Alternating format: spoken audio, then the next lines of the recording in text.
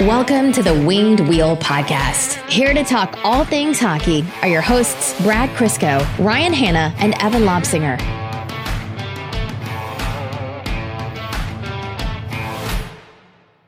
I bet Spotify is just looking at their streams of songs right now and wondering why Rock Me Amadeus is all of a sudden popular. Specifically in the state of Michigan. Yeah, in the Michigan area. Like, this song has not been played on Spotify in 10 years. What's happening? It's like Master of Puppets, and then that song, they're like, what year is it? Yeah. Yeah, that was a great name draft for the Red Wings. Absolutely elite draft for names. Which is the only thing that matters, really. Nothing else matters. We're here for content, not wins. No one knows anything about prospects. Everyone knows everything about how fun these names are going to be to hear Mickey and Ken pronounce on the broadcast. Yeah, Max Kill to Amadeus over to Tnias. Great. You're just Ken's going to nail it, and then you're just going to hear Mick in the background go, "Oh, jeez." Folks, welcome to the Winged Wheel Podcast. Our favorite episode every year, as long as the Red Wings are in this rebuild, the annual NHL Draft review episode where we recap the NHL Draft specifically from the standpoint of the Detroit Red Wings, go through every pick. And, you know, most years we say whatever other storylines happened. And this year, we've been in the studio for an hour and a half, even before we hit record, just mapping out because of everything that happened. From a content and entertainment value, this draft did not disappoint. It was incredible for the parts of it that I could actually experience. But yeah, no, I as teams and organizations, I hate Montreal and Chicago with a passion, as do most Red Wings fans. But boy, am I appreciative of the chaos they provided in the last 48 hours. It was fantastic. Yeah, there was a moment. We're not going to get into too much detail. The Patreon exclusive Overtime will have more storytelling here. But long story short, there was a nationwide outage where we are of all telecoms access, phone, internet, anything. The great internet famine of 2022. Yeah, we were scavengers for Wi-Fi that day. And I found some in the morning, and then I had to go do something quickly. And in that 40-minute window where I was away from internet access, Steve Yzerman had traded for Ville Husso, signed Ville Husso, and hired 2 different coaches. Yeah. I was also in Wi-Fi. It's like, I looked at my phone, I went, this is a prank. That's a prank. This is not real. Someone's pranking me. How does all of that happen in this 40-minute window? Yep. Absolutely. It was great. Like, I've never had to go so long without phone access or internet access in my whole life. And it was literally almost half the country. It's really incredible stuff. And Steve, that's why Steve did it. We all need to be clear about it. He doesn't like Ville Husso. He doesn't like those coaches. He just saw everything was out in Canada, and he's like, now. Yeah. Let's make headlines now. Well, we still managed to, in our kind of sporadic way, cover day 2 of the draft. We have a lot of great content to talk to you about. The lead up to the draft, that trade we just talked about, every single pick for Detroit, some notable picks from other teams, what did happen in terms of trades, what didn't happen. Steve Yzerman mentioned some things about what he wanted to do. And this is just the beginning. The draft content is going to be coming for a long time still, because that's the spillover from the NHL draft. Additionally, free agency is starting soon. We're coming up to July 13th, which means the NHL storyline train is just going to keep rolling, and Detroit has some moves to make. We're almost fortunate that we got a little sneak preview with Ville Husso, so stay tuned for all of that. This is, again, like I mentioned, usually our biggest episode of the year just because of everything that goes into it and how important drafts are to the Red Wings. So if you're a new listener, welcome to the Winged Wheel Podcast. Thank you for joining us. We hope you enjoy the show and hang on for the ride. If you're a returning listener, oh, you're stuck with us now, aren't you? Folks, welcome to the Winged Wheel Podcast. I am one of your hosts here to talk to you about Red Wings hockey and the world of the NHL and beyond, Ryan Hanna. I'm Brad Crisco. And I'm Evan. Oh, slow down there, cowboy. I've had a coffee. I'm getting fired up. That was too awake. On this episode of the Winged Wheel Podcast, we will be talking about that trade the Red Wings made and subsequent signing. We'll be talking about the coach hirings. We will be going through the NHL draft kind of sequentially or chronologically for the most part. We have to kind of explain how things built up, but we're obviously going to be pausing to talk pretty extensively about the pick of Marco Kasper, 8th overall by the Red Wings. And beyond that, we'll be going through every single Red Wings pick from Dylan James down through Brennan Ali. We'll be talking about our opinions on the draft overall, some draft grades, because I know people either love or hate those. And then some notes from Yzerman and Draper from after the draft, anything else that comes up in terms of storyline. And we'll, if depending on time, we'll chat a little bit about what might be to come with free agency. So this is a meaty one. It's going to be good. Before we do all that, for those of you who don't know or might be new listeners, this podcast is really, really proud to be partnered with the Jamie Daniels Foundation. The more we talk about substance use disorder, the faster we can end the stigma and get support to those in need. The Jamie Daniels Foundation is a children's foundation initiative that was established in memory of Jamie Daniels and founded by Jamie's father and Red Wings lead announcer, who you'll know as Ken Daniels, really good friend of the podcast, and Jamie's mother, Lisa Daniels Goldman. The foundation strives to end the stigma of substance use disorder and provide support to those struggling with the disease or who are in recovery. To learn more and offer your support, visit jamiedanielsfoundation.org. And we have crossed the $32,000 mark for our season fundraising campaign through Wings Money on the Board, which we ran in partnership with Prashant Iyer, and that all goes to the Jamie Daniels Foundation. So thank you all so very much. Okay. Where do we want to start? With the Ville Husso trade? Yeah, that's probably the most significant thing that happened outside of the Marco Kasper pick. So the Detroit Red Wings, I mean, it was no secret that they were going to move on from Thomas Greiss. His contract expired, leaving them with just one NHL caliber goaltender under contract in Alex Nedeljkovic. Alex Nedeljkovic's season last year was either, pretty good to hot or cold. We'll call it what it is. He slumped at points. It was extended and it just looked like nothing was going his way. The season did finish with him kind of rounding back into form, especially late March and April. But very obviously the Red Wings had a massive gap in net.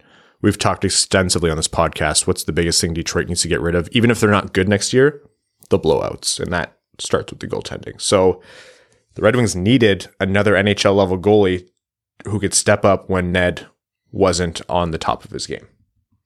Yeah, I really like the play here. I didn't think the Red Wings were going to be in the market for Ville Husso because he was arguably the best goalie available or goalie available on the free agent market. Let me just, before we get into it here, the trade was Ville Husso, the signing rights to Ville Husso essentially like 6 days early or 5 days early before he was an unrestricted free agent in exchange for pick number 73 of the 2022 draft, the one that just happened, aka a third round pick, which St. Louis used to draft Aleksandr Kaskimaki. Cool. So a third round pick for the signing rights to Ville Husso. Yeah. So Ville Husso was looking to be the darling of the free agent class for goalies because I think it was Elliot Friedman was reporting there was up to 11 to 14 different teams who were in the market for a goalie this year. Minnesota kind of kicked it off re-signing Marc-Andre Fleury. So the other, what you would call big name crown jewel of the free agent class was off the market ahead of time. So Yzerman worked in a quick trade to get ahead of the market and get the guy that they obviously felt was going to be one of the premier pieces. So Ville Husso himself is coming off a phenomenal year. I think he had like a .919 save percentage. Was for stretches of the season one of the best goalies in the league, period.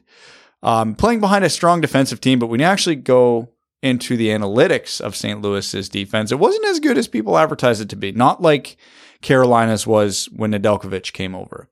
Oh, the defense wasn't as... Yeah, St. Louis is a strong team, and obviously Husso's still going to probably be in for a bit of shock and awe coming to Detroit from St. Louis.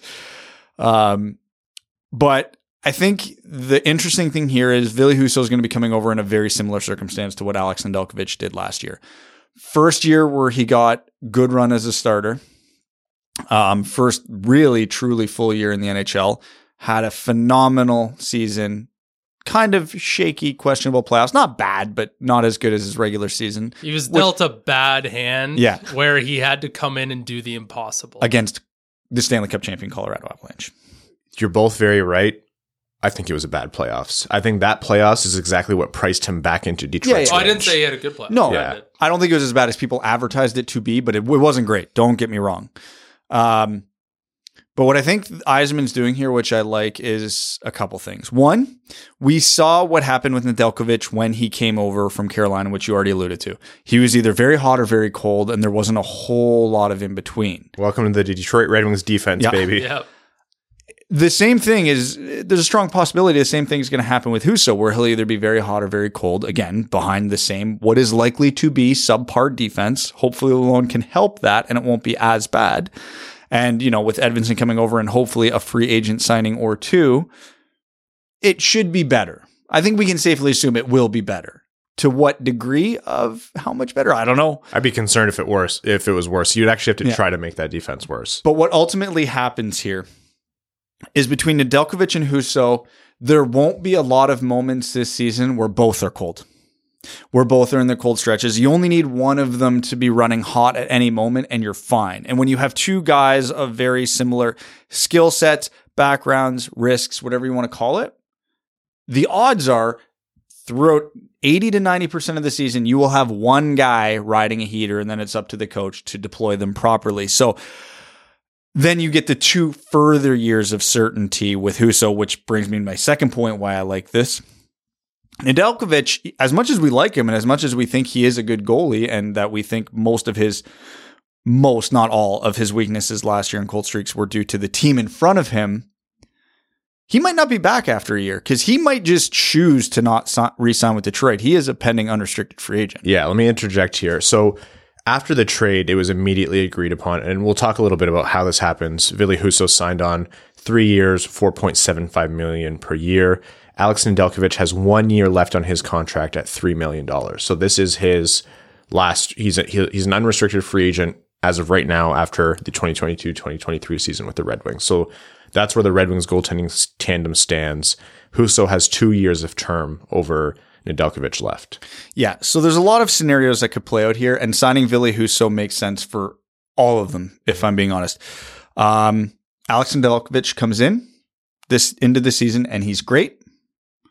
And the Red Wings extend him.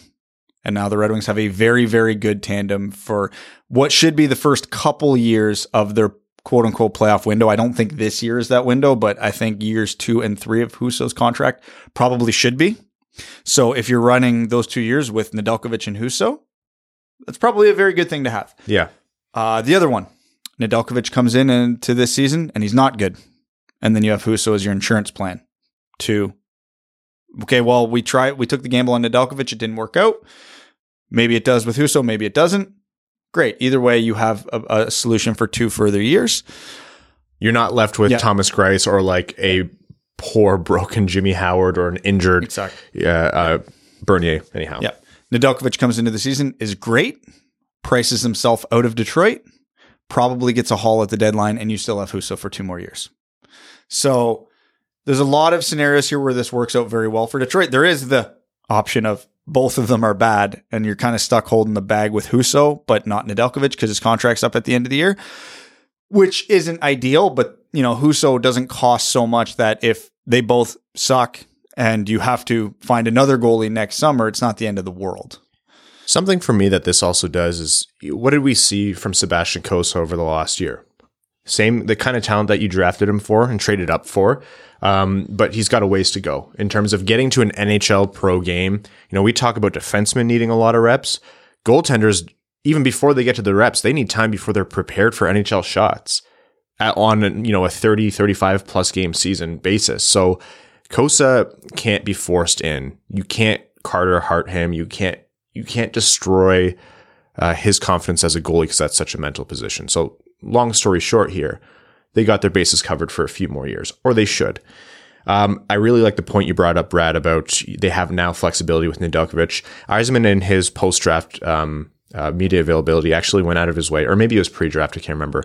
He went out of his way to say, this signing of Husso at 4.75 for 3 years, that doesn't stop them from extending Ned. He's like, we can still extend Nedeljkovic. Like, that's an option for us. So he went out of his way to say that, so I have no impression that Yzerman has lost confidence in Nedeljkovic or anything like that. I think we saw quite a bit from Nedeljkovic last year in the good moments where you're like, no, there's still a great goalie in there. You can't make any declarations about where he sits in the organization until you get a better defense in front of him. But you now have a 1A, 1B scenario, or at the very least, as Yzerman said, as you said, Brad, guys who can come in and give you a chance to win on any given night. Where, yeah, there's going to be nights where a goalie messes up and they're bad, and 5 minutes in the game you have 4 goals against. But that should happen less, and you shouldn't have to go to that same guy the next game because that's your only option. Because that's what happened to the Red Wings last season. Yeah, because Greiss was just plainly bad for a majority of the season. So when Ned had his down streaks, there was no solution there. Yeah, Greiss default usually bad, and Ned sometimes also bad. So for a good chunk of the season, the Red Wings had very little to speak of for defense and nothing for goaltending, and that's how you got 9, 10, 11 goals against. And the team also looked noticeably worse when Thomas Greiss was in net. They did, yeah. So now that you've got Husso, who's had a great season with St. Louis outside the playoffs, but we already talked about that, you're getting 2 guys who you could probably put your stock in and night out, and neither will be required to play the lion's share of games. If one guy gets hot, they're going to ride him. If one guy gets cold, they'll take the other guy in. Like, it's going to be a really nice relationship, and it'll be nice to see 2 guys who frankly have to earn a starting position. It's almost always good for goalies when you make them compete. If you have 2 good goalies and you make them compete, some people's default is, well, that's not great because you have a good goalie, and what if it pisses them off? Competition breeds success, and competition breeds productivity. We've got 3 telecom businesses in Canada. There's no competition, and they're stupid, and they don't know what to do, and you get price gouged. That's a great. And they go down, and we can't do anything. So there you go. And look the at whole that country tie-in. grinds to a halt because. Wow, the allegory here turns out the oligopoly in Canada is just an allegory for bad goaltending. The great thing for me is in this whole thing is the Red Wings got ahead of every other team looking for goalies. Yeah, because who's left? I mean, the Red Wings are not in on Darcy Kemper, nor should they be. But there were lots of rumors about them being in on Jack Campbell, and that never materialized. And the reports out of Toronto is there's a massive gap between the team and player in terms of contracts. So the Red Wings had a plan, they executed it, and they got ahead of everybody else. So I imagine when that trade happened and the signing happened, there were quite a few upset teams to say, well, oh yeah, why didn't we do this? So it's actually a really good point you brought up, Evan, because a lot of people said, why would you give up a 3rd round pick just for the signing rights? Because like I said, it was for essentially 5 days of exclusive negotiation. That's how it works by the book. Here's how it actually went down. Maybe for the most part, no one will know for sure unless you ask Yzerman or the agent and they feel like telling you, but this is how this kind of contract and trade generally works. Yzerman's not making that trade unless they've connected with Husso's agent and said, do we have a deal here? They make a totally not tampering, no one would ever do that, conversation / backdoor agreement where they're like, yeah, he'll come for this term and this money, which is 3 times 4.75. And then Detroit makes the trade of the 3rd round pick to secure signing rights to sign the deal. And your question now might be, well, Ryan, if they knew they had an agreement, why not just not give up the 3rd round pick and then wait? So much price goes way up probably. Because like you said, Evan, there are not enough goalies available. Teams will get wind. If that deal isn't signed right away, teams would get wind of the fact that Husso was going to sign that the moment free agency opened. They would up their offer. They would then try to trade something to St. Louis to get exclusive negotiating rights. Husso could just change his mind. Prime example, and I brought this up on the live stream, Edmonton thought they were getting Jacob Markstrom last year. They went to bed thinking they had him, and they woke up with him having changed his mind going to Calgary. And, that's just a change of heart. Sometimes the money makes a difference. If someone came in and offered Husso 3 years times $6 million, he's taking that. Husso made a lot of sense to me in Edmonton too. So, like I said, there's a lot of goaltending needy teams, and Ville Husso is probably near the top of a lot of their lists. And when teams panic, that's when overpayments happen. And you kind of touched on this, and it's not tampering if St. Louis grants Detroit permission to talk to him, correct? No. So what probably happened here is Yzerman and St. Louis had a deal in place saying, hey, I will give you this pick if we can extend Husso. But you have to let us... Yeah, that's the other way. But you have to let us talk to him. So the Red Wings probably had, here's the deal that we will do. Let us talk to him. St. Louis said, no problem. Here you go. Again, I'm sure there's probably some conversations with the agent that totally didn't happen beforehand. Right. But once the Red Wings got indication that Husso might be interested in signing Detroit, you call up St. Louis. Hey, we want to talk to him. This is the deal we'll make. St. Louis says, yep, I'm on board with that. Better to get a 3rd round pick than nothing for him. Go ahead, talk to him. And if he agrees an extension, we'll make the trade. Yzerman calls up Husso's agent. What are you looking for? 3 years, $475. Done. Hey, was it Doug Armstrong in St. Louis? Dougie, we got a deal. Deal. Husso signs. That's why it came together so quick. That's probably pretty close to how things actually shook down in terms of why the trade was made. And because, like you said, Ryan, and you're not wrong, Husso would not have got $475 if he went to UFA. He would have got more than that and probably more term. And it is worth noting, he's still a bit of a wild card. He is not a certainty to be a starting goalie because he only had the 1 year, right? Now, that being said, he has a track record of being a good prospect. He didn't come out of nowhere. But the Red Wings went out of their way, got their guy. The way the draft shook down, honestly, that 3rd round pick, who cares? Whatever. So not even a little rattled about that. And the Red Wings got, like I said, what probably was the most desirable goalie to a lot of teams on the market. Because even though you get a little more certainty with Campbell, he's going to cost a hell of a lot more in terms of actual dollars and term. Colorado traded 2/3 and a 5th for Georgiev from New York, who I think is worse than Husso, and for his signing rights. And and New Jersey gave up more for Vanacek, if I'm not mistaken, who I definitely think is worse than Husso. A 2nd and a 3rd for Vanacek and a 2nd. Yeah, so basically a 3rd round pick, about the same. So I think it was a tidy piece of business for the Red Wings, and it solves a lot of problems going forward one way or another. Yeah, the 3rd round pick, I know you have to assign value to picks and you can't just throw them away, but for the surplus of picks that the Red Wings have had over the last 100 years, it seems, and the price of 4.75 considering all of Detroit's cap space, if those are overpayments, those are marginal overpayments, I'm not just fine with it. I love that move for Detroit. People think it's an overpayment? Well, people are, I think it's fair. You're like, what's market? Like, what's market value? Did you have to give up the 3rd? The thing is, Yzerman was right. You have to pay the price if you want a guy. And especially in a seller's market, you have to make sure that you secure your asset. This isn't something that's in stock all the time. You can't just walk into a store and grab it. It's like trying to find a PS5 when right at the beginning or middle or end. Like, you need to just be up at 3 a.m. waiting for a drop to beat the bots to it. And that's the thing. You paid the premium to do it. So I really like that from Yzerman. I think that's a great show of what he's been saying has been honest, which is that he's just trying to make this team better bit by bit. Last year, what was the crux for Detroit in a lot of games? Goaltending. So this also, and just to put a bow on this is as clear of an indication as ever, right? Yzerman's not tanking for Bedard, Michkov. No, I don't think this move and a lot of the other things Yzerman likely will do is for this year. I don't really think he cares. It's not going to put him into the cup contention. Yeah, I don't even think Yzerman's making these moves with the plans on trying to get to the playoffs this year. If it happens, great. But no, the Husso move is for years 2 and 3. Very clearly, for all the reasons I talked about earlier, where that's probably when the Red Wings want to start being playoff regulars, and also as, I'll call it Nedeljkovic insurance. Yeah. For, again, all the reasons I already talked about. All right.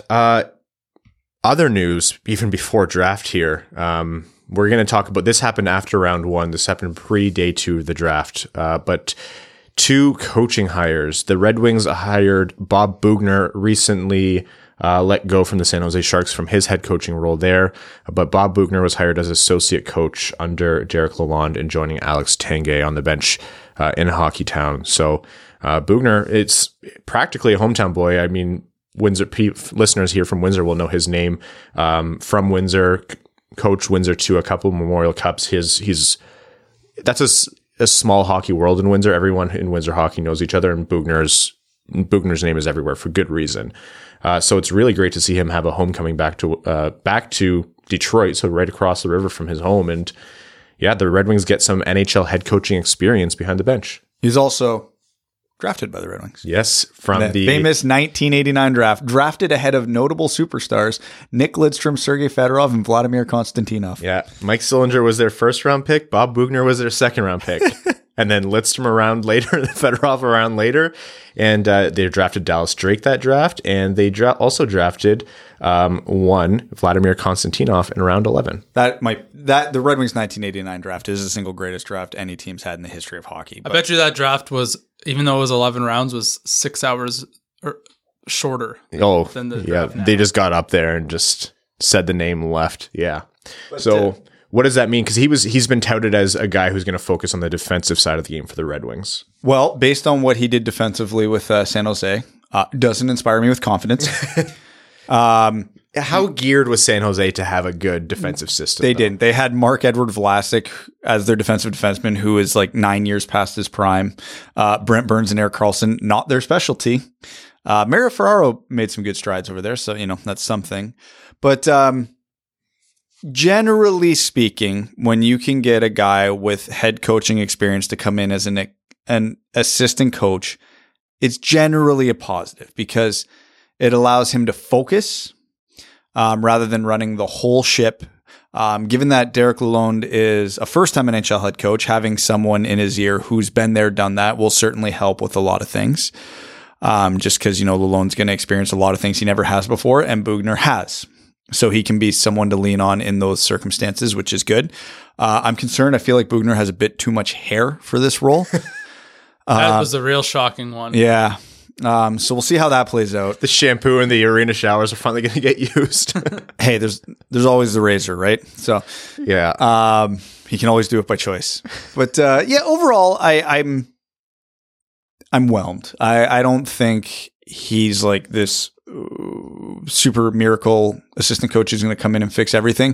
But I also don't think he's incompetent. I don't think he's going to make things worse. I think it's a perfectly adequate hire. I just don't think you can be anything ever than whelmed for an assistant or associate coach hiring, period. A head coach and what he does in his head coaching job, which is way broader of a set of purview or way broader of a purview, is different than when you're an assistant or associate coach and you can just focus on one or two things, and the dynamic of who you're working with and what you're asked to do and what you're expected to make decisions on every day. The way I see this is the Red Wings have good experience, good support behind the bench for Lalonde and Tanguay now. And, I'm not going to project San Jose's defensive situation onto Detroit's until we see it play out. Yeah, Boughner was really given a bad hand in San Jose. Like, Doug Wilson did not provide him a team that was going to have any success. Like, kind of awkward with Burns and Karlsson.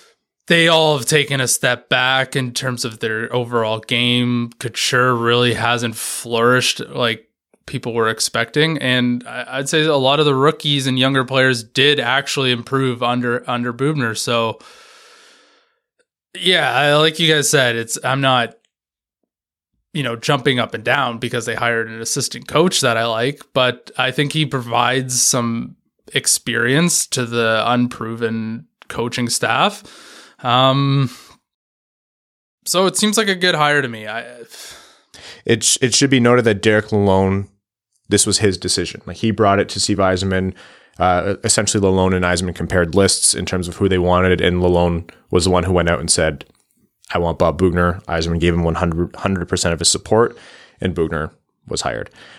I will also say, at a human level, it's nice that Boughner was able to find the role because San Jose let him go very, very late in the game. Yeah, San Jose might have sewered themselves in future coaching hires because they generally, if you let a coach go, it always sucks, but you want to do it early enough in the offseason so that those guys can go get jobs again. And by the time the Sharks let Boughner go, almost all of the head coaching vacancies were filled. So he had almost no choice but to accept an assistant coaching role. So, and that wasn't even a guarantee given how late in the process it was. So it's good. Yeah, like you said, from a human standpoint, to see Boughner land on his feet after San Jose really dealt him a crappy hand. And very quickly here, I know it's just to speak to how much content there is. We're like half an hour in and still not at the draft yet. So we're about to get there in a second, but Detroit brought in Alex Westlund as goaltending coach. He's coming from Hershey in the AHL. Some notable names he worked with there are Vitek Vanacek and Ilya Samsonov. So, aside from how they've gone once they've hit the NHL and how they've kind of held their own there, and that's a different conversation more for Washington fans and New Jersey fans now, but good work with them in the AHL and especially breaking into the NHL, so that bodes well. My deep analysis on this is after seeing how the Red Wings goaltending has fared the last little while, it can only help. Yeah, it'd be hard to make it worse. Exactly. And part of that, I'm sure, is the goalie and the personnel. But at the very least, they have a plan in place, and he's expecting Sebastian Cossa with open arms coming his way in X amount of years or months maybe. And then he has Ville Husso and Alex Nedeljkovic to keep on track here and to maximize. And any goaltending coach in Detroit is going to have a tall task because, as we talked about, Moritz Seider won the Calder, and that was still a god-awful defense overall, that defensive core. So hopefully Yzerman can do some things in free agency and maybe some trades to improve that core, but those goalies are going to need to maximize every night. I'm really hoping he's a strong coach on the mental end of things, because we know Nedeljkovic and Husso, when they're on, are quality NHL goaltenders. Consistency. If this guy can help with consistency, then that is worth every cent of this hire. Okay. NHL draft time. Hell yeah. The Detroit Red Wings selected Marco Kasper with their 8th overall pick, but boy, did a lot happen before we got there. So Why don't we rewind a little bit and give you a little bit of a walkthrough? The first 4 hours of the draft. Because it's worth mentioning, I don't think the Red Wings end up with Kasper if certain things don't happen before the draft. And that starts with the Alex DeBrincat trade. Alex DeBrincat from Chicago. Chicago decided that morning to rebuild, in essence. Yep. And good on them for recognizing the mistakes that they made, trying to immediately flip it, and then just saying, you know what? Let's do this before our assets lose value. Yes. So Chicago dealt Alex DeBrincat, who has 1 year left on his $6.4 million contract. He has a very expensive qualifying offer and a very expensive future contract coming up because he is a 40-goal scorer in the NHL and still in his prime firmly. Yeah. Because despite only being paid $6 or whatever that contract was this year, which was very cheap for Alex DeBrincat, the way the contract was structured is his qualifying offer is a minimum of $9 million. So he is going to be, and you know what? Paying for a 40-goal scorer who's not yet 25 years old. Oh yeah, he's worth $9 million. But Ottawa's going to have to pay. And in exchange for Alex DeBrincat, Ottawa traded a 2024 third, a 2022 second round pick, which ended up being Paul Ludwinski, and a 2022 first round pick, which is pick number 7, which was right before Detroit. We'll talk about who Chicago took with that pick in a little while here. But why is this important? Well, we, in profiling all the players that were likely to go to Detroit, outside of preference, we identified Marco Kasper as probably the premier center next to Cutter Gauthier, who is even less likely to make a Detroit. That checked Cutter Gauthier is even a center, which is still a question. All of the Yzerman boxes in terms of what he was looking for in any draft pick, but especially his top draft pick, and 2, position of need, which is center. Gauthier and Kasper, both centers. Gauthier was almost never, it was almost guaranteed he would go at Philly, but even those who thought he might not go to Philly, they said he's not making it past Columbus. We had some information that Ottawa really loved Kasper, but also Ottawa was publicly saying there's a 50-50 chance that we trade this pick. That's what they ended up doing. So with Ottawa out of the way, that moved one team, that moved the floor for Kasper out of the picture, if that makes sense. We really never thought Kasper was going to make it past 7 if Ottawa was there. But Ottawa moved themselves out of the picture, and then all that opened things wide open for the Red Wings. Yeah, it went so far as the Ottawa 67s in the OHL drafted Marco Kasper's rights in the import draft, even though Marco Kasper probably never really had any intention or any reason to come over to the CHL unless the team that drafted him would like him to. So we'll open the draft by talking about how Juraj Slafkovsky went first overall. Montreal took Juraj Slafkovsky, not Shane Wright. Shane Wright, when he was picked later, stared down the Montreal draft table, which People will have their opinions. I thought was hilarious. We need more entertainment in the NHL. That was awesome. And you know what? Seattle has to be thrilled because they now have a motivated Shane Wright who's pissed off and has something to prove. Like Philip Zadina? I knew you were going to say it. At least he didn't have a line like that. Thank God. Yeah. Jeez. And Slafkovsky went first. And you know what? Credit to people like Corey Pronman, Bob McKenzie, who called this happening. And then Simon Nemec, second to New Jersey. And again, that one shocked me. Corey said, he said Yurchek, but he said overall, you know, the Devils have Heischer, the Devils have Jack Hughes. The Devils want to compete. And does it hurt to have three premier centers? No, I don't. There's no salary cap. They could probably afford to keep all three. But they realized that Simon Nemec was solving a big problem for that team, and they took their guy. Third, Arizona, after what was a hour of speaking on stage. Good God. We need to change the format of the draft just because of that speech by the Coyotes. My God. Nobody was buying a word he was saying, and it went on forever. Like I said on the live stream, if Detroit ever hosts the draft, we have an obligation as a fan base to start booing after 10 to 15 seconds. Anyone but Detroit. It's okay when Detroit talks. Yeah, well, it's... But Detroit doesn't. Yzerman's my favorite. He just goes up there. Drafter, because he just goes up and says the name and then gets the hell out of the way. They were still interviewing Shane Wright, and Steve Yzerman was halfway done their pick. Yeah.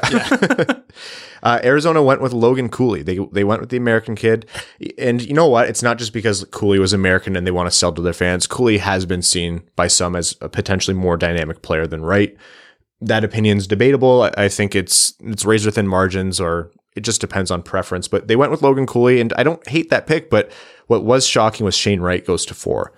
And I genuinely believe that the Red Wings were at the very least looking, if not working the phones, to either move up to Arizona or Seattle's picks, because those are two premier centers. And if you can get either one of those, you said it on the live stream, Evan, eventually you need to make your move to get your guy. And centers of those calibers don't come up often. There was 0% chance Seattle was moving that pick. Oh, they're over the moon. Unless the offer was enormous.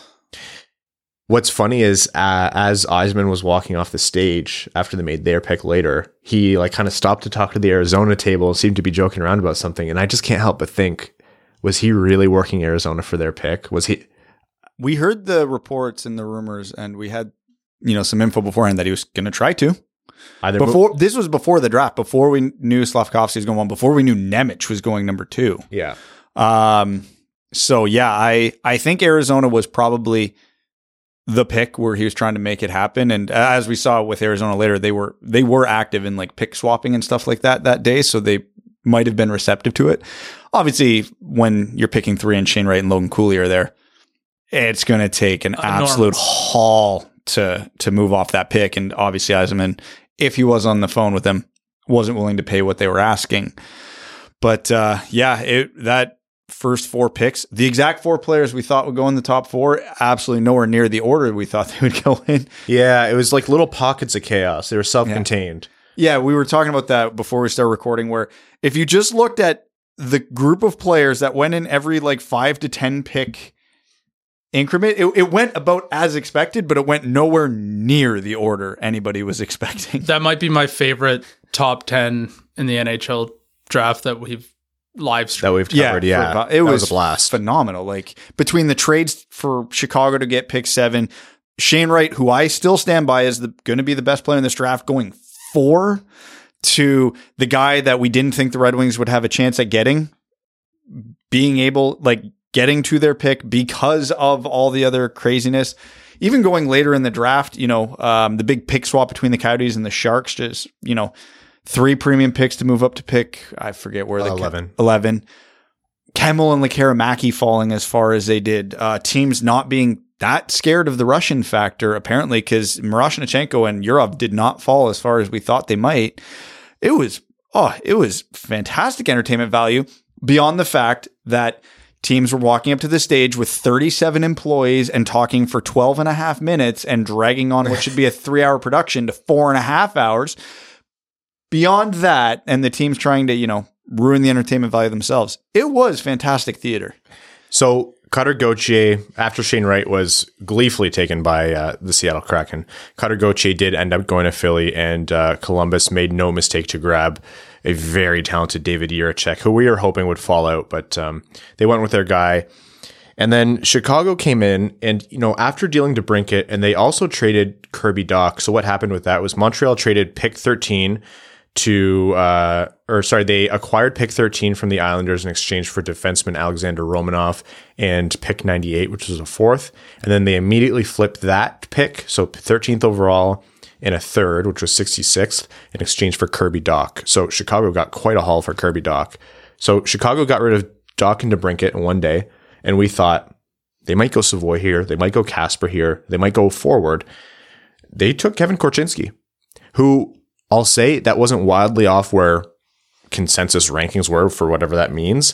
I think anywhere from like 11 to 15 people would have been like, yes, that is where Kevin Korchinski is going to go. They took him at 7. And immediately when that happened, what did we start saying on the live stream? Marco Kasper is there for Detroit. This is almost an automatic pick for the Red Wings. I'd be surprised if they thought it was a good chance he would be there at pick 8. Out of everything that the Red Wings have done in the last 48 hours, I would say the only predictable thing they did was Marco Kasper at 8.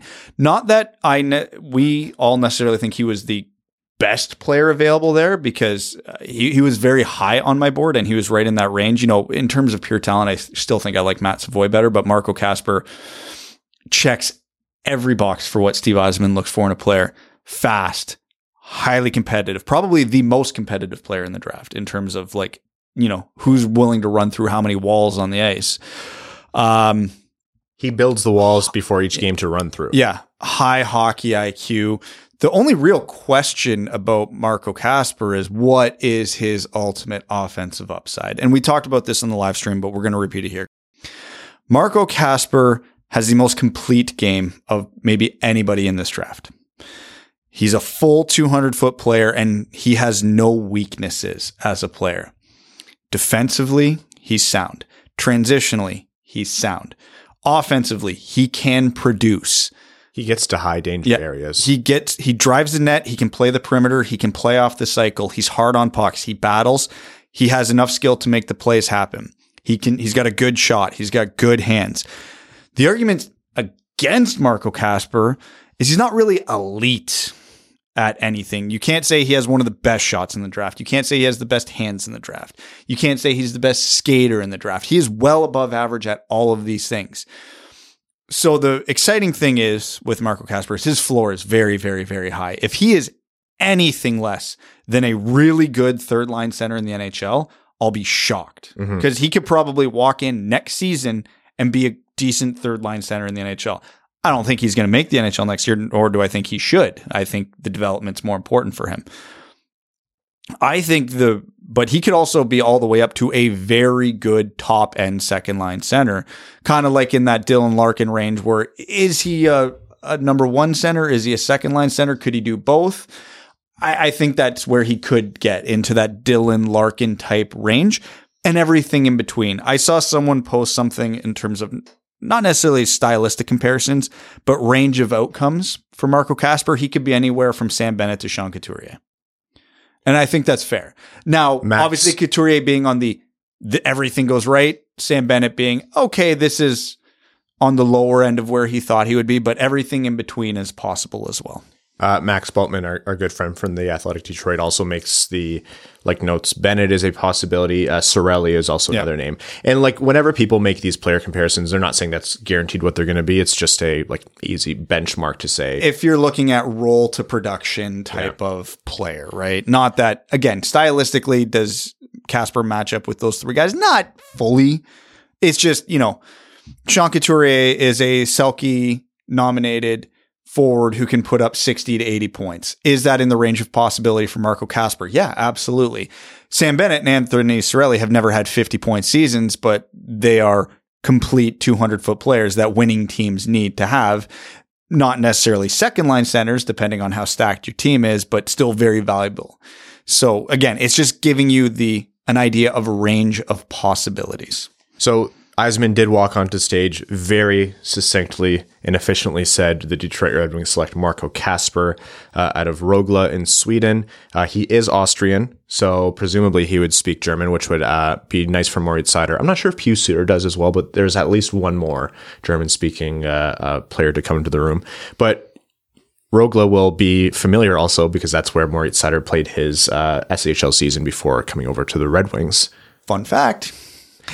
Marco Kasper's first SHL point was an assist on a Moritz Seider goal. Yeah, that was when Ice Hockey Gives posted that. I was like, that it's all prophetic. I honestly, Brad, I think your analysis of who he is as a player is correct. Like, he is a run through a wall, highly competitive, but not in a way where it comes at the expense of all skill or offensive IQ or anything player. He thinks the game really well. He's one of those players that uses his energy and physicality as a tool to get the puck up the ice and drive the net and get into high danger areas. An oversimplification of it here is he going to score the prettiest goals, or are his one-on-one skills elite, or is this going to be the most flashy player? No, but if the pucks end up in the net all the same, if the puck moves up the ice all the same, and if he's responsible in his own zone all the same, I think calling him a jack of all trades, master of none is actually underselling it a little bit, or at least that's what the Red Wings say. Yzerman took it upon himself to say that his offensive skill is underrated, actually. Like, everyone agrees about his floor. Third line center, responsible both ways, high motor, high compete, thinks the game well, but what's his offensive upside? And Yzerman said, we're underselling his offensive skill a bit. Which NHL European scouting team has earned the trust more than Håkan Andersson and Steve Yzerman and the Detroit Red Wings to say, yeah, we've scouted this guy and the public consensus on him is a little off. Something about him is being underappreciated. There's untapped potential. Do I think Matthew Savoy was the more skilled player there? Yeah, I think so.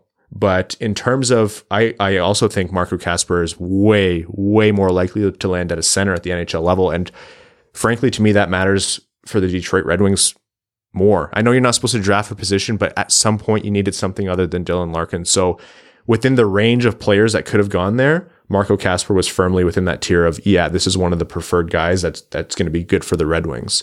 Transparently, my preferred pick at that point, just for the record here, was Matt Savoy, but we all knew and expected it would be Kasper when Chicago passed up. There's a reality here where Matt Savoy is the better player, but Marco Kasper fills the bigger need, thus helps the Red Wings win more games. Yeah, makes a bigger impact for Detroit. Yeah.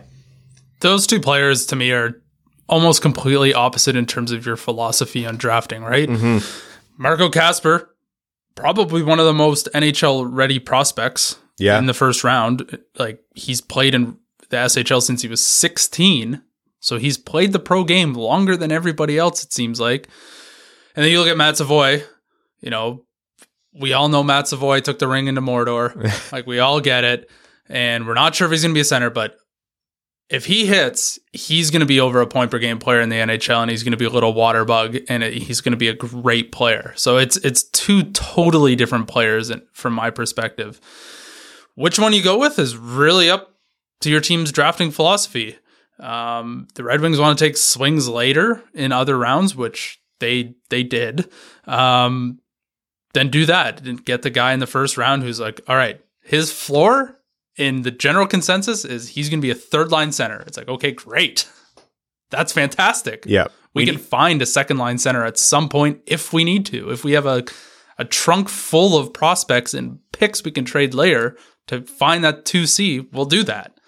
There's a couple things here that I think about in terms of what would be disappointing and also what was realistic. I'll say I really would be at least mildly disappointed if Marco Kasper doesn't have, an untapped offensive game and he settles in as a nothing more than a third line center, but if he plays 1,000 games for Detroit, then yeah, how are you going to complain about that? And that leads into my other point of like, okay, if his floor but realistic landing spot is a really good third line center, there are a lot of drafts where at 8th overall you don't get that. No, and so if that's where it ends up, Michael Rasmussen. Why? First the Zadina, now the Rasmussen. Evan, it's I'm on sunny my hate outside. train today. We have our internet back. What do you got to ruin the vibe for? Make your Cholowski joke now so we don't have to wait for it on the I next. thought, honestly, you were going to do it. I already, how many times did I say that during the live stream? Like 4 or 5 times. There's probably people that had to take shots every single time I said it. Yeah. I'll be the first person to say it, and I said on the live stream, that was not my preferred pick. I don't see the offensive upside in him, but I will also argue myself there, and he was second in U18 scoring in the SHL. So do I have any concrete opinion on Marco Kasper? Clearly I do not.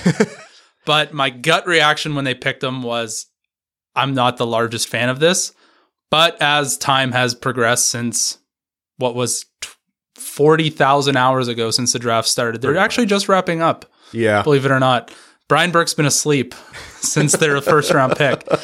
You know what? I honestly can't be upset with it because he checks so many boxes. Like, he does everything very well and deserving of an 8th overall pick. Like, if he finds any improvement in his offensive game, which I think he absolutely can, it'll be a great pick.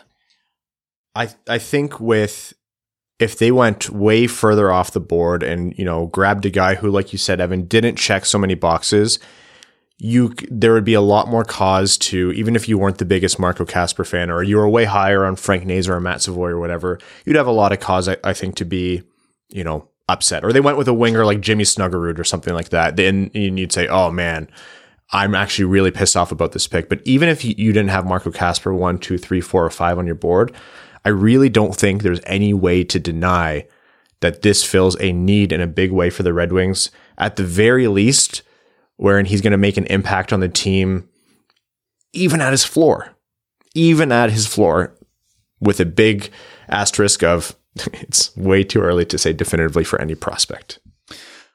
I'll just get it out of the way. Also we didn't think had much offensive upside? Mo Seider. Anyways. Yeah. I mean, I said on. that to Woodward Sports, and I'm like, it's not a 1-to-1 comparison, but we just saw this play out. Yeah. But I can't get past this pick without talking about intangibles, and everybody stop rolling your eyes. It's easy to talk about intangibles where it doesn't mean anything, but so to put some meaning to it, obviously, I think it was in Max's article, he talked to one of the Abbotts in Rögle, and they went out of their way to talk about why it's a great pick as Marco Kasper, the person, as well as the player. And when you have a high character, high compete guy like Marco Kasper, it's easy to just throw that statement out there and be like, oh, he's a great guy. But what does that actually mean in the context of a hockey player? In relative to us talking, well, he could stand to improve some of his skills, which then would improve his offensive upside. When you have a guy with the character and the desire to win and the desire to learn, like a Marco Kasper, it means he's going to take the time and do everything in his power to improve his weaknesses, right? And he doesn't have any, so it's really just to make these things better, to find ways to get more assists, to find ways to get more goals, to improve his stick handling, to improve his shot, whatever that might be. Whatever the Red Wings tell him to focus on and improve, he's going to. Yeah. With the type of player like a Marco Kasper and the type of person he is, there's no question that he's going to try. Well, again, it's all to degrees of success. Is he going to develop enough offense to become a first-line center? Yeah, no, we're all skeptical of that. I would bet on him getting good, improving it enough to be a second-line center. I trust Yzerman and I trust the Red Wings scouting team when they say, yeah, there's still a lot of untapped offensive potential there. They said the same thing with Mo Seider. They were right. So we have to give him the benefit of the doubt on that. And again, you couple that with the intangibles Marco Kasper has, it's more likely than not he's going to improve. It's just how much. And the funniest thing to me is like people can harp on this pick and whatnot and say, oh, we didn't go for the guy who's the flashiest. Marco Kasper's got a lot of grit to his game, and he could very well be a fan favorite because he loves to roll guys over and he loves to play that, grind line style game. Not to say that he has no skill outside of that.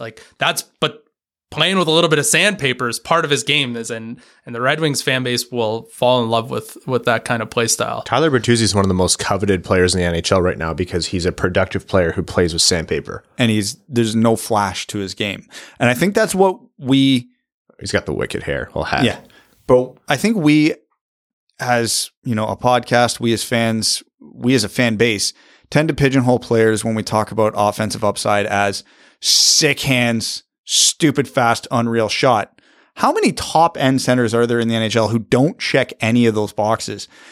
You know, other than shootouts, we don't see Alex Barkov do a whole hell of a lot that's flashy. We don't see Patrice Bergeron do anything that's flashy. You don't see Sean Couturier do anything that's flashy. They're just effective. They're smart and they have enough skill to do the things they know they need to do. So he's not Nathan McKinnon and not Austin Matthews. No, but that's not to say he can't be an effective top end center. Have you seen them in the same room?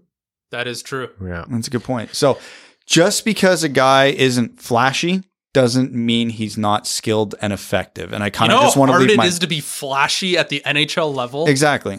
I want to talk about one thing about his game, which makes me optimistic. You know, we talk about how this is a guy who's going to, you know, bang in the pucks in the dirty areas, get to the high danger areas using like drive and power in his really good skating.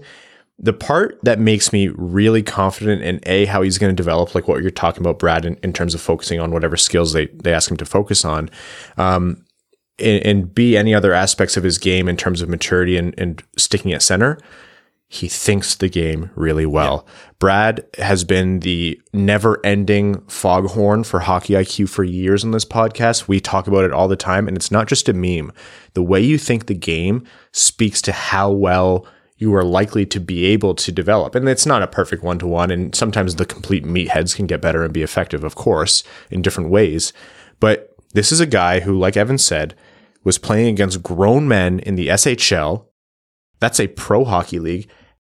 And he's been touted as a really strong thinker of the game. To be a centerman, an effective top six centerman, you have to think the game really well.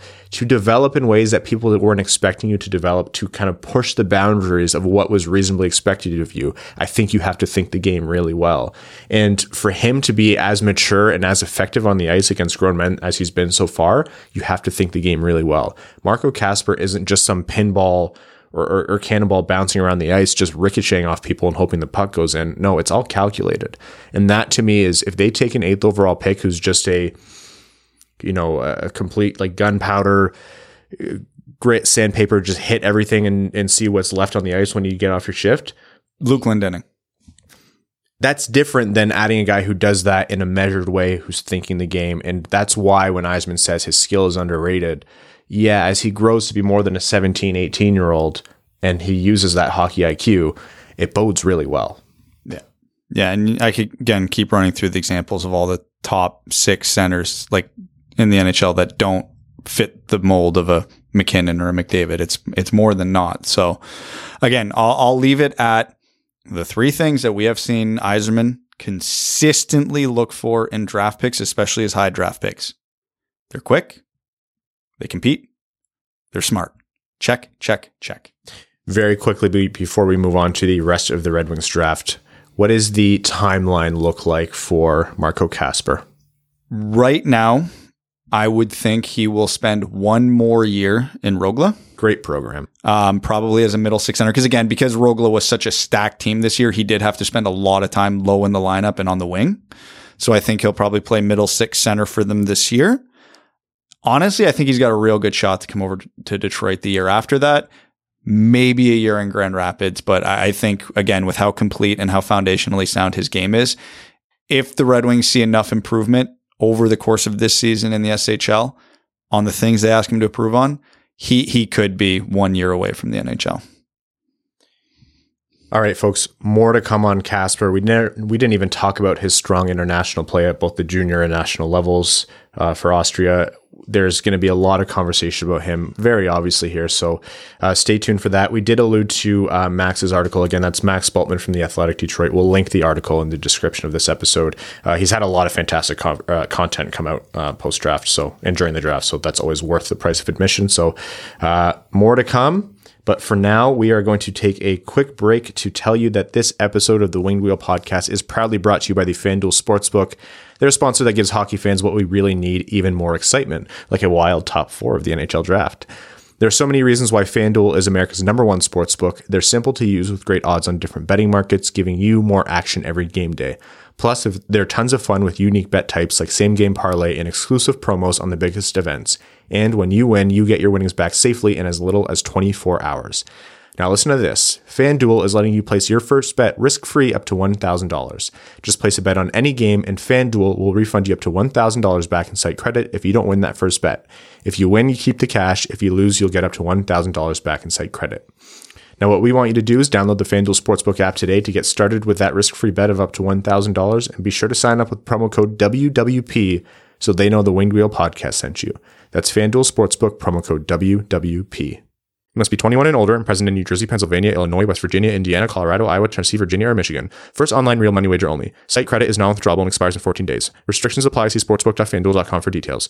If you have a gambling problem, call 1-800-522-4700 in Colorado, 1-800-BETS-OFF in Iowa, 1-800-9-WITH-IT in Indiana, 1-800-GAMBLER in New Jersey, Pennsylvania, Illinois, or Virginia, Tennessee Redline 1-800-889-9789, 1-800-GAMBLER.net in West Virginia, or call 1-800-270-7117 in Michigan. So that was the Marco Kasper pick, 8th overall. Some notable things that happened there. There was movement. The Chicago Blackhawks ended up with pick 13, which they used to take Frank Nazar. Before that, Arizona traded their Carolina's first, which was 27th overall, Arizona's second round pick, 34th overall, and the Islanders' second round pick, which was 45th overall, which turned into Bystedt, Lund, and Havlid. And they moved up to 11, and Arizona took Connor Geekie. So they took Cooley and Geekie, so two centers. Yep. I think they got both picks wrong. That's fine. And elsewhere in the first round, the Leafs moved Peter Mrazek out to drop back 13 spots. So Chicago took on Peter Mrazek, and they took Toronto's 25th overall pick and traded their second round pick, which was for 38th. Edmonton ended up giving away Zach Kassian, pick 29, 2024 third, and 2025 second in exchange for 2022 first round pick, which was Colorado's 32nd overall. Yeah, they essentially had to move back 3 spots and then give away a second and a third to unload that awful contract. Zach Kassian, yeah. And the Leafs in previous years had to straight up give up a first round pick to move 1 year of Patrick Marleau's contract, and somehow Chicago thought it was worth it to just have them move back 13 picks to unload 2 years of Peter Mrazek's contract. So tidy piece of work there by Dubas. Chicago was a weird team this year, but before we get into the rest of the teams, we can talk about Lekkerimaki falling to 15th. We can talk about Kemmel going to 17th, but why don't we get into the rest of the Detroit Red Wings pick here? Dylan James at 40th overall. Rookie of the year in the USHL last season, played for Sioux City, left winger. A little bit of I shouldn't say surprise. I think we talk about this a lot. Once you get past the first round, throw away all your expectations, because teams' draft lists are just so wildly different than what you think, and they don't operate in the same way as, public consensus or anything like that. So Dylan James is probably not fair to make a direct comparison, but a Carter Mazur type pick in terms of, I don't know, the style of player that they went for here and where they took him. It reminded me a lot of the same kind of feelings that when Carter Mazur got drafted. I know talked about this a bit when we were talking about Marco Kasper, and I feel like it applies even more here. When you think of a guy's top end upside and you talk about, ceilings and skill, remember, it's not always about how flashy they are. Those are two different things. Dylan James ain't going to wow you. He's not a burner. His skating's probably below average. He's got a wicked shot, good hands. What he does, though, is he, again, like Kasper, he competes in the offensive zone and the defensive zone. He's got a 200-foot game, and he really works hard to make things happen. But he's got good hockey IQ in the sense that he knows how to move around the offensive zone to help the players around him. You're not the USHL Rookie of the Year, and you're not near a point per game in the USHL by accident, right? Even though he was playing on a good team and with good players, you need guys that can do that. I'm not saying in terms of skill sets they're the same, but if he's going to succeed at the NHL level, it's going to be in the Tyler Bertuzzi role. He's not going to be the guy that's going to come in and drive a line like a Dylan Larkin or a Lucas Raymond or even a Jacob Vrana. But he's that guy that you put him with good players can make really good things happen. if everything goes right for him. Zach Hyman type role, Tyler Bertuzzi type role, Brian Rust type role. Again, not skill set comparisons, but where and how he could succeed in the NHL level. So I think on his own, he doesn't have the skill or the upside to drive a top 6 role in the NHL. Was it my preferred pick there? No, I had a lot of players I would have taken over him there, but it's, again, justifiable. But you need guys like that when you jump up levels. He's going to North Dakota, which is a great program for development. So that's definitely a huge positive. And again, he did produce. It's not like he was a passenger. Like, he was making things happen and he was helping out, and he could play a prominent role in Detroit if everything goes well for him. Yeah, talking about the names that were left on the board, of course, there was Adele Bell Blues, Noah Warren went right after him. Some folks were big on Seamus Casey, Jack Hughes, later on in that round, Gleb Trikazov, but Lane Hudson. But thinking about the player Dylan James, I essentially think it's hard to say what a player's true offensive upside is. Like, he did produce really well, and it looks like if that's going to stick at the NHL level, from my understanding, what I've been able to dig up on him since he was drafted, that probably isn't going to come from like a hockey IQ, driving the play kind of style, like you mentioned, Brad. He's probably going to have to work on his skating and bring that up to NHL speed so that when he's not afraid to get into the dirty areas and play a real grinding physical game where he just kind of disrupts, that's how he could possibly, bring more production and continue to make an impact on the ice. That cannonball thing I was talking about earlier about Marco Kasper, Marco Kasper has the additional like really high hockey IQ level layered onto that. Pretty much remove that, and not entirely different in terms of what they would probably be looking for Dylan James here. So he's committed to the University of North Dakota, great program, and he's going to have a good opportunity there to continue to kind of grow and make that impact. So the Red Wings are going to want to see his skating improve. The Red Wings are going to want to see him continue to be productive and round out his game that way. But yeah, I think that kind of player archetype you're talking about, Brad, that's what makes sense in terms of what they're looking for. Yeah, he's big, plays a hard-nosed style game, and he scores a lot of goals in close to the net. That is all fine and dandy for sure, and you need guys who are able to play that style of game. I think one thing that would help him make it to the next level is being able to score off the rush, but he's got a lot of the skill set that you need to carve out a nice career at the NHL level. So when the Wings went with him with their first second-round pick, you can always say, oh, I had other guys here and other guys there and guys I would have taken over him. If they like his game and, it looks rather translatable to the NHL level, it seems like a good pick to me. Dmitri Buchelnikov. We'll talk more about like pick positionality, reaches, whatnot after, but we'll do a quick summary of our thoughts, but we're going to go through pick by pick. Dmitri Buchelnikov out of St. Petersburg in the MHL. Honestly, I think one of my most, outside of Marco Kasper, probably my favorite pick of the draft for Detroit, just because does it look like they reached for a guy? Does it look like they drafted a guy who wasn't on a lot of people's radars at all? Is this a little bit of an unknown? Yes, and yes. But is this one of the most intriguing players in the entire draft, period? Also, yes. They seem to have found someone who's played with Matvei Michkov, someone who has produced highly in the MHL, wicked talent, unreal shot, and just any sense of the game, especially in the offensive zone, the way he kind of can break any moment, the way he can kind of change the play almost seemingly at will.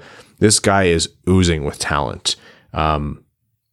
He's really, really interesting as a prospect to me. When people play NHL, like the video game, and they're clearly playing at a difficulty that's too low. Yeah. And the computer is kind of like just pylons and you're like toe dragging around them and just going shelf. Yeah. That's literally what his highlight clips look like.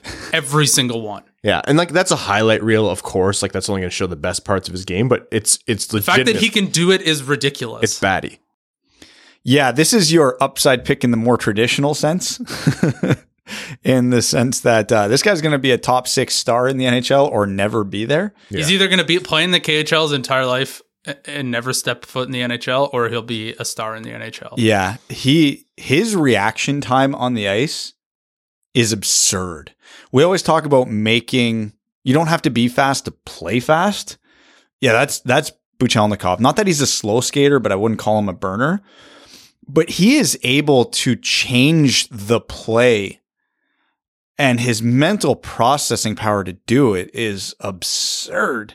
He could be in the middle of trying to drag it through a guy's legs, and it doesn't work, and he turns it into a quick move, burn wide. All of a sudden, the puck's in the net before the defenseman realizes what has happened. His processing power is very, we'll call it Kucherov-like. Mm-hmm.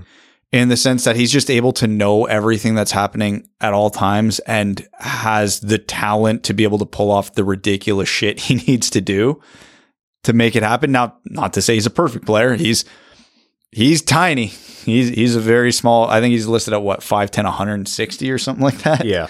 So he's got a long way to go in terms of that. With that naturally comes, he's a very one-way player right now. His top end speed could use a little bit of work. His physical, like this cycle game, could use some work. He'll get eaten alive at the pro game as he is right now. If he doesn't strengthen. Yeah. But he can play from the perimeter and the outsides when he needs to. Because again, his processing power is great and he's able to find those seams and make those plays. He's also got a bomb of a shot. For a smaller guy, he can rip it. So if you think of how Kucherov plays the game, that's kind of how Buchelnikov plays the game, in the sense that he can make those highlight reel plays and he can stand on the outside and just, tee off shots or make plays. He doesn't have the talent to the same degree Kucherov has, obviously, or else he wouldn't have went in the second round. Right. But that's kind of the archetype you're looking at here if he is going to succeed at the NHL level, because man, are his good plays impressive. So he's just got to find a way to translate it up levels. Yeah, and if you're saying like, wow, this guy is so skilled, why did he go for Detroit's second round pick? Was it 52nd overall? Yeah. Well, aside from what these two guys just mentioned, and Brady talked about, he's going to need to strengthen, he's going to need to work to win puck battles and not get kind of ground out on the boards. But also, he didn't get a single KHL game, and that hurts viewings. It's very obviously hard to scout in Russia right now. Draper said like all of his footage viewings of him were via tape. The Red Wings had one scout there who saw him quite a bit, who was kind of banging his fist on the table for him. The MHL is very hard to get a gauge of how strong a prospect really is, because like I said, you can look like an absolute god out there at times and then go and play in the KHL and be a complete non-factor.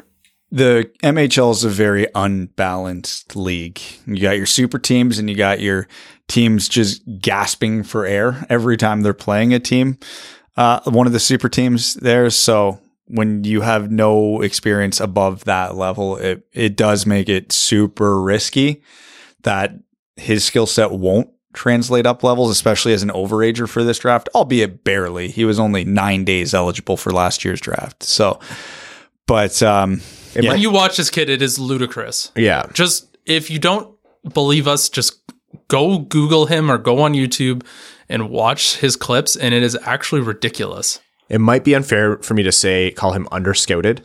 Nikolai Vakarov was the Detroit scout in Russia. I should have mentioned earlier, but it might be unfair for me to say that he was underscouted, but very obviously he surprised some people with where he was.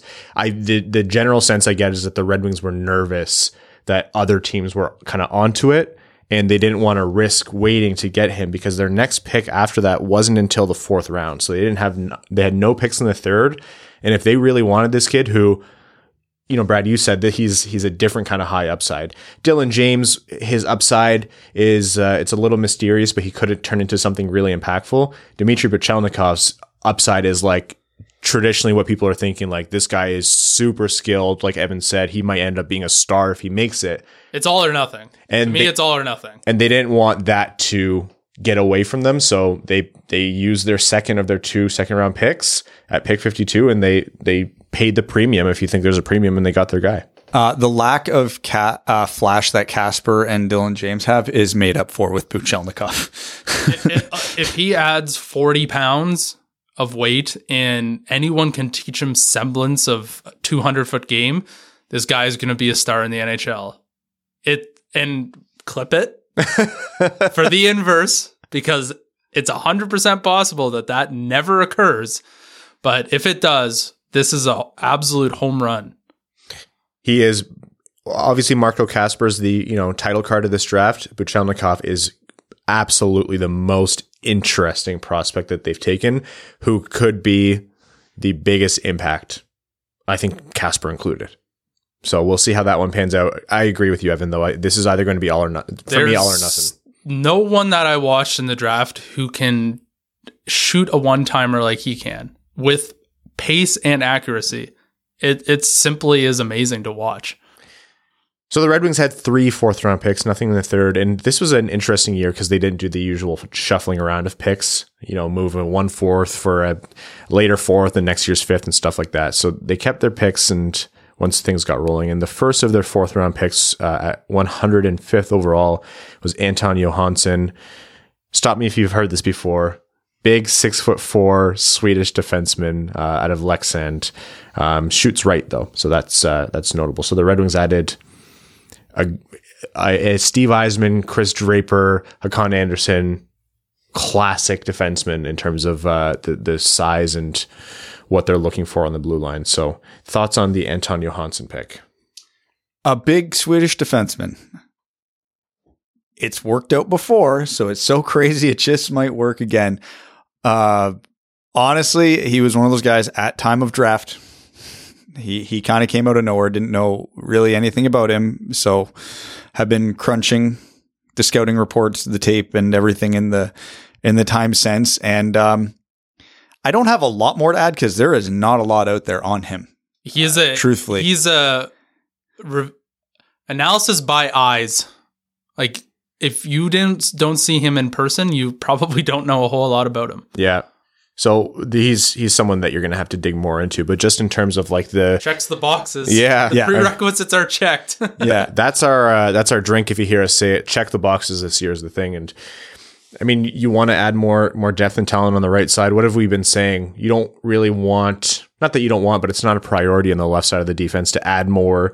This guy could be second pair. This guy could be third pair defenseman. Now's the time to try to fill in the right side, behind Moritz Seider. So that was the first of their 4th-round picks. Keep hydrating the pipeline. Yeah. And then the next one, rock me Amadeus Lombardi. They've obviously a lot of listeners would have been familiar with him. He played for the Flint Firebirds last year. Centerman, smaller side. I think he was listed at like 5'11", 5'10", 5'11", 165. But I really like the Amadeus Lombardi pick. Yeah, once you get out of the second round, this is definitely the pick in the later rounds that intrigues me the most. Obviously, he played a key role on a very good Flint team that went to the finals this year in the OHL. Near a point per game player, overager. This was his 18-year-old season in the OHL, so his 3rd year of OHL eligibility, which is kind of what makes him interesting. Because obviously I watched him a bit with Flint this year, and I wouldn't say he really jumped off the page a whole hell of a lot to me, but he definitely looked effective, talented, can absolutely justify a 4th-round pick on what he did this year. When I actually started doing my digging after the fact, though, is where it got really intriguing for me. Because obviously you liked what you saw from him, skill-wise, speed-wise, compete-wise with Flint this year. And like I said, he was 18. It was his overage year. He already passed through the draft once. This is his first year in the OHL. Mm-hmm. His first year of OHL eligibility as a 16-year-old, he went back and played his U18 minor hockey season. Did not go to junior, did not go to the OHL. He played U18 AAA hockey. That's not uncommon for depth players in the OHL. And then they come in and they have their 17-year-old season be their rookie season. Most of those guys generally don't turn out to be a whole hell of a lot, traditionally speaking. Every once in a while, you do get your Jack Quinns of the world who go into the 17-year-old season and actually do turn out to be somebody. So there is precedence for that, except for the fact that in his 17-year-old OHL season, the OHL didn't have a season. So he didn't play. Which Shane Wright will tell you. Yep, he didn't play that year. So It wasn't until his third year of OHL eligibility did he finally get a chance to play something above minor hockey. And he was near a point per game player as a centerman on a top team in the OHL. Second leading scorer on the team, too. Like, there is a lot of room for growth still with all the development he hasn't had. This was his first year, again, of truly competitive hockey. So I'm not saying he will, because you never know, but everything's shaping up that he could be the wild card where there could still be a lot more to his game that we don't know just because of all the missed development. So again, based on what he did this year and this year alone, you can justify a 4th round pick. And then you throw in all the external crazy factors in his development that leads you to believe there could still be more there. I find the pick very intriguing. It's got good traits. Like, I think, being 165 pounds, obviously you need to get bigger because you will get destroyed at the pro level. Especially if you want to play center. But I mean, he's got great vision from all the tape I've watched. He's a great playmaker and he's produces. So the fact that you get someone like this in the 4th round, I really like this pick again. And he has a crazy good name. Yeah. And the other thing with the foundation he can build on is his skating for me. So it's definitely, if you're drafting anyone in the 4th round, you're not getting anyone in the 4th round who's going to end up being a good NHLer unless they improve as compared to where they are now. And he has things to improve on, as Brad and Evan just outlined, but badass name. And I think a good foundation to build on, and another center drafted, which I love to see. Chris Draper joked, he was like, I was about to go off script and do the Rock Me Amadeus referencing Falco. And he's like, but I backed out of it. I think that would have been hilarious. But and Prashant, actually, in our mock draft, Prashant Iyer was like, I want them to take Amadeus Lombardi. That's one of the names he mentioned. So, hey, look at that. The Red Wings had some fun on draft day. That was good. And with their last of their 3 4th round picks, that's right, Maximillian Kilpinen, or if you want to go with the Duke Nukem name, Max Kill, as Brad loves. I believe he was listed as a left winger, but I've also seen him listed as a center from the Swedish junior circuit in Örebro. I'm so sorry, Lars. I know I mispronounced that.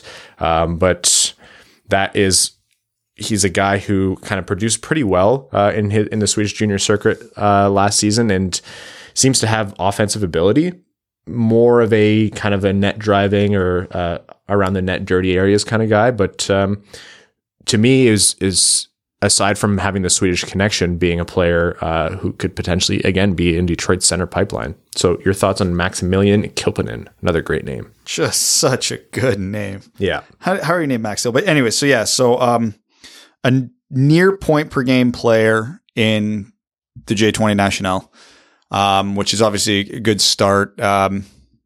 Simple game. Really, really likes to play fast, drive the net, make the simple plays happen.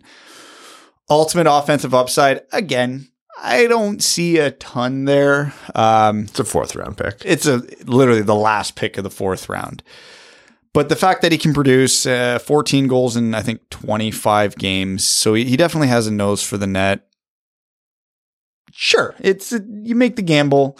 You trust your European scouts here in the 4th round. And, if he does develop a bit more playmaking and he's able to find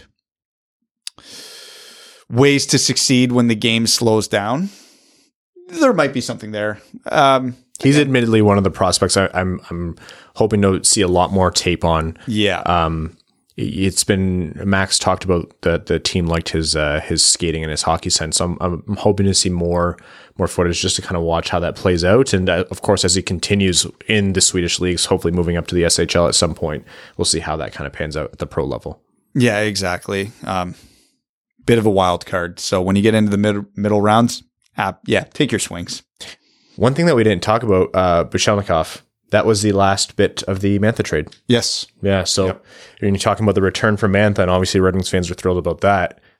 Think you added all of that with Mantha, and then you added an extremely high upside wild card player in Dmitri Buchelnikov. So so what is it now? It's Vrana, Cossa, Panik, Buchelnikov. Yeah.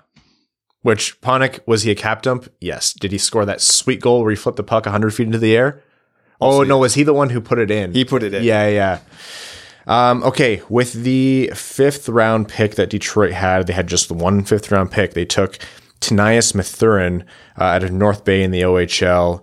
I don't think this is a game-breaking defenseman that they took, shoots left, but he was interesting to me. He's touted as a big, steady defensive defender. Stop me if you've heard this before. Competes hard. Seems to use his size reasonably well in the defensive zone. Has a good acuity for how to defend using his size. Some folks think that there is more to be said about his offensive game. As of right now, it's not something you'll notice on the ice a lot. It looks like he does have some skill in terms of transitioning the puck, but in general, like any pick at this range, he's going to have to work on a lot of things to make it at the NHL level. There was that sweet video of him with the tweener pass to set up the goal. That was awesome.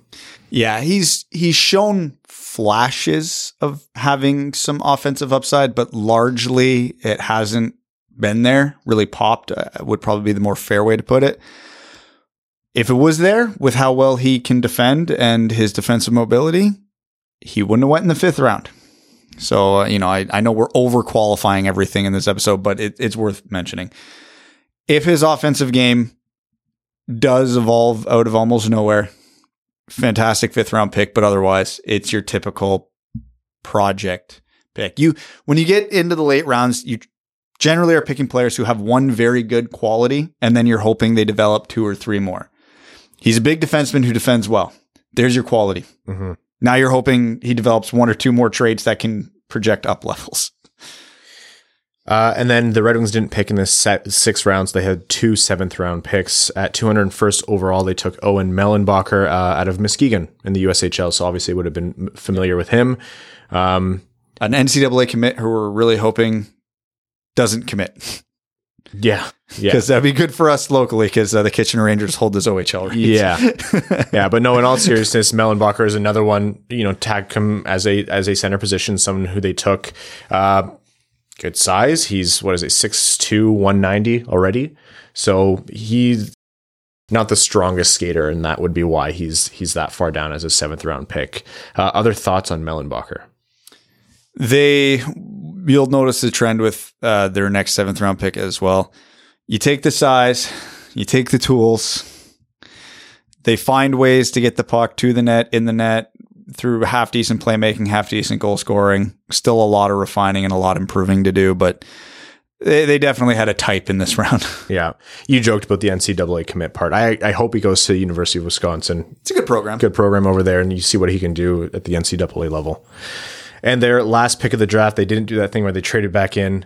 The whole rounds 2 through 7 took just over 3.5 hours. It was amazing. It was a gift after the first night. Yeah, that was the only thing when they were talking on 32 Thoughts this morning about, maybe change the draft format, and maybe teams host draft parties and draft from there. Please never remote ever again. Good God. Yeah. No. This was so much better. I mean, for the parts of it we could experience. Yeah. I couldn't imagine having to sit in my car, hunt for Wi-Fi for 8 hours. With their 212th pick and the last pick of the draft for them, their second of 2 7th round picks, they took Brennan Ali, who was at the draft, which was cool. The only one of the Red Wings day 2 picks that was at the draft. Drafted him out of high school, centerman. He did get a couple of USN TDP games in, I believe. Yep. He was ranked as high as, I think, 2nd or 3rd round on some boards. I think Craig Budden had him in the 2nd round. High compete, ring the bell. Seems to drive the net really well. A good north-south player. Yes. And if you're wondering, okay, high compete drives the net really well, the east-west is what they wanted to work on. Yeah. So was one of the top performers in the fitness testing at the Combine. Mm-hmm. So that's interesting. That's something. If you're going to grab a 7th round pick, the last pick of the draft, and get a guy who some people thought was worth it in the 3rd round, yeah, I'm all for it. Yeah. Again, is he probably going to be anything? Nah. If he was, he wouldn't have been drafted in the 7th round. But he could be. There are players in the 7th round a lot of the time who do end up making it. There's usually 1 to 2 per year. So, well, the Red Wings have 2 possibilities there. I'd say Ali more likely than Mehlenbacher, but hey, starts at the board. So you got a strong you got a strong north-south game to work off of, and a guy who's in an apparently crazy good physical shape. Good start for a 7th rounder. So the Red Wings draft class, Marco Kasper, center, Dylan James, winger, Buchelnikov, winger, Anton Johansson, defenseman, Amadeus Lombardi, centerman, Maximillian Kilpinen, center, winger, depending, Tnias Mathurin, defenseman, Owen Mehlenbacher, center, and Brennan Ali, center. So how many premier top 6 potential centers did they take? Probably one in Marco Kasper, but the Red Wings absolutely, the way it shook out is they grabbed at least 4, maybe 5 swings at filling the center pipeline a little bit. So that was addressed. They grabbed a few wingers and a couple defensemen in there as well. No goaltenders this year, notably, but they grabbed Ville Husso, so you can say that's who they got for their 3rd round pick. Overall thoughts on this draft class? So getting back to stuff we've talked about before I get into my philosophy. If Marco Kasper is the only regular NHLer out of this draft for the Red Wings, it's a good draft. If he's a top 6 center, it's a great draft. If they get Kasper as a top 6 center and one other guy as an NHL regular, it's an excellent draft. Like, that's how hard the NHL draft is. If you get 2 full-time NHLers out of one draft, it's a great draft. If you get 3, it's a phenomenal draft. So if Marco Kasper is your number 2 center, Dylan James is your 3rd line winger for a long time, like they're NHL regulars and they're good in those roles, it's a fantastic draft. Everything else beyond them doesn't matter. If one of the late round guys pans out, even better. If Buchelnikov hits on top of Kasper, phenomenal draft. The reason the draft is hard is because beyond Kasper, none of the guys are likely, right? And it's always worth keeping that in the back of your head. You look at any good NHL team's draft. Go back, pick any team any year of the draft. Very rarely will you find more than 2 NHL regulars. That's why I tend to buy into Carolina's philosophy of drafting, where they just grab the highest upside guys at every pick. Yeah. They do not draft for 3rd line wingers. They do not draft for bottom pairing defensemen. They're like, if we have 2 guys out of any given draft, it's 2 top 6 forwards or 2 top 4 defensemen. Like, they swing for upside. I don't think the Red Wings did that particularly well this draft overall. They took a lot of guys who could be outside of Marco Kasper, middle 6 wingers, bottom pairing defensemen, 4th line guys. And philosophically, that's not how I would approach the draft. Do I like a lot of the players they took? Yeah, I do. I don't think they had a particularly bad draft. Again, do I think they'll get multiple NHLers out of here? Probably. I love the swing on Buchelnikov. I'm super intrigued by Lombardi, like I said. Would I have went in with many of the guys they took outside of the first round? Probably not. But the way the board shook down this year, it didn't actually get all that crazy. A lot of the guys you expected to go in the second round went in the second round. So there weren't those guys falling down the board that you're screaming to take. Didn't happen this year. So the fact they took a lot of unknowns and a lot of swings in the 4th, 5th, and 7th round, sure. I mean, there wasn't much else they could do there. Do I love the upside on a Johansson, a Mathurin? No, not really. Do I think Kilpinen's anything special? Not really. Again, I'm intrigued by Lombardi just because of his trajectory. Super intrigued by Buchelnikov. Overall, I'd say I'm whelmed. I think they could have done better. Time will tell. Again, it's a stupid thing to say because, if 5 of these guys hit, holy hell, it's the best draft they've had since 1989. But again, odd state, it won't be. Philosophically, I think they're on a different page than I would be. And that's all right because it's hard. Most NHL teams tend to line up with the way the Red Wings do. Most teams don't do what the Hurricanes do. Again, B-, C+ draft for me. I think what we said earlier is what holds true for me. This draft lives and dies by how Marco Kasper does. Yeah.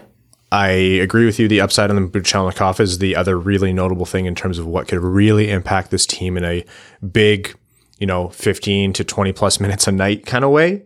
But Marco Kasper is going to dictate how this draft actually moves the Red Wings' rebuild and success moving forward. And if he hits in a big way and everyone else just completely fizzles out, Yes, we'll have criticisms of all those picks, etc. We'll look retrospectively to see what could have been done differently, who was left on the board, whatever. But Marco Kasper panning out is the single biggest priority for the Detroit Red Wings this year, in this draft class. We talked, a lot of people were asking for second round targets for a long time as we were doing our player profiles. And you'll notice we kind of have gotten away from that as the years have gone on. And Brad, you alluded to this. There are public consensus and there are natural echo chambers that form. And the fact of the matter is the way the NHL scouting world works is different than kind of what's available to everyone else. And they also don't approach a draft from an all teams basis. A lot of teams come in with a subset of guys, a list of, X number, 30, 40, 50 guys, and these are the only ones they consider. So what we might view as, Luca Del Bel Blues is there at that pick and he's sliding down the board. Well, if the Red Wings or whatever team don't even have him on their list, then it's immaterial. And, we've seen that time and time again, and that's something that we've learned. I joked in the group chat at some point, I'm like, this is such a Red Wings draft in terms of how it's shaking out of, okay, Del Bel Blues is on the board, and who do they take with their first pick? A guy where people are either scrambling to learn who Dylan James is, or they're looking deep into their notes to find out who he is as a player. That doesn't make the pick good or bad. I mean, look at how we reacted to the Carter Mazur pick last year. We didn't think that was a bad pick, but we were like, he could have been had later. Carter Mazur has been phenomenal. We've had egg on our face ever since. So to me, this is a year where it's been like, the Red Wings are like a lot of other teams where they'll spend the pick where they think they have to, regardless if they think this guy's a true third or fourth or fifth round talent or he would slide down there.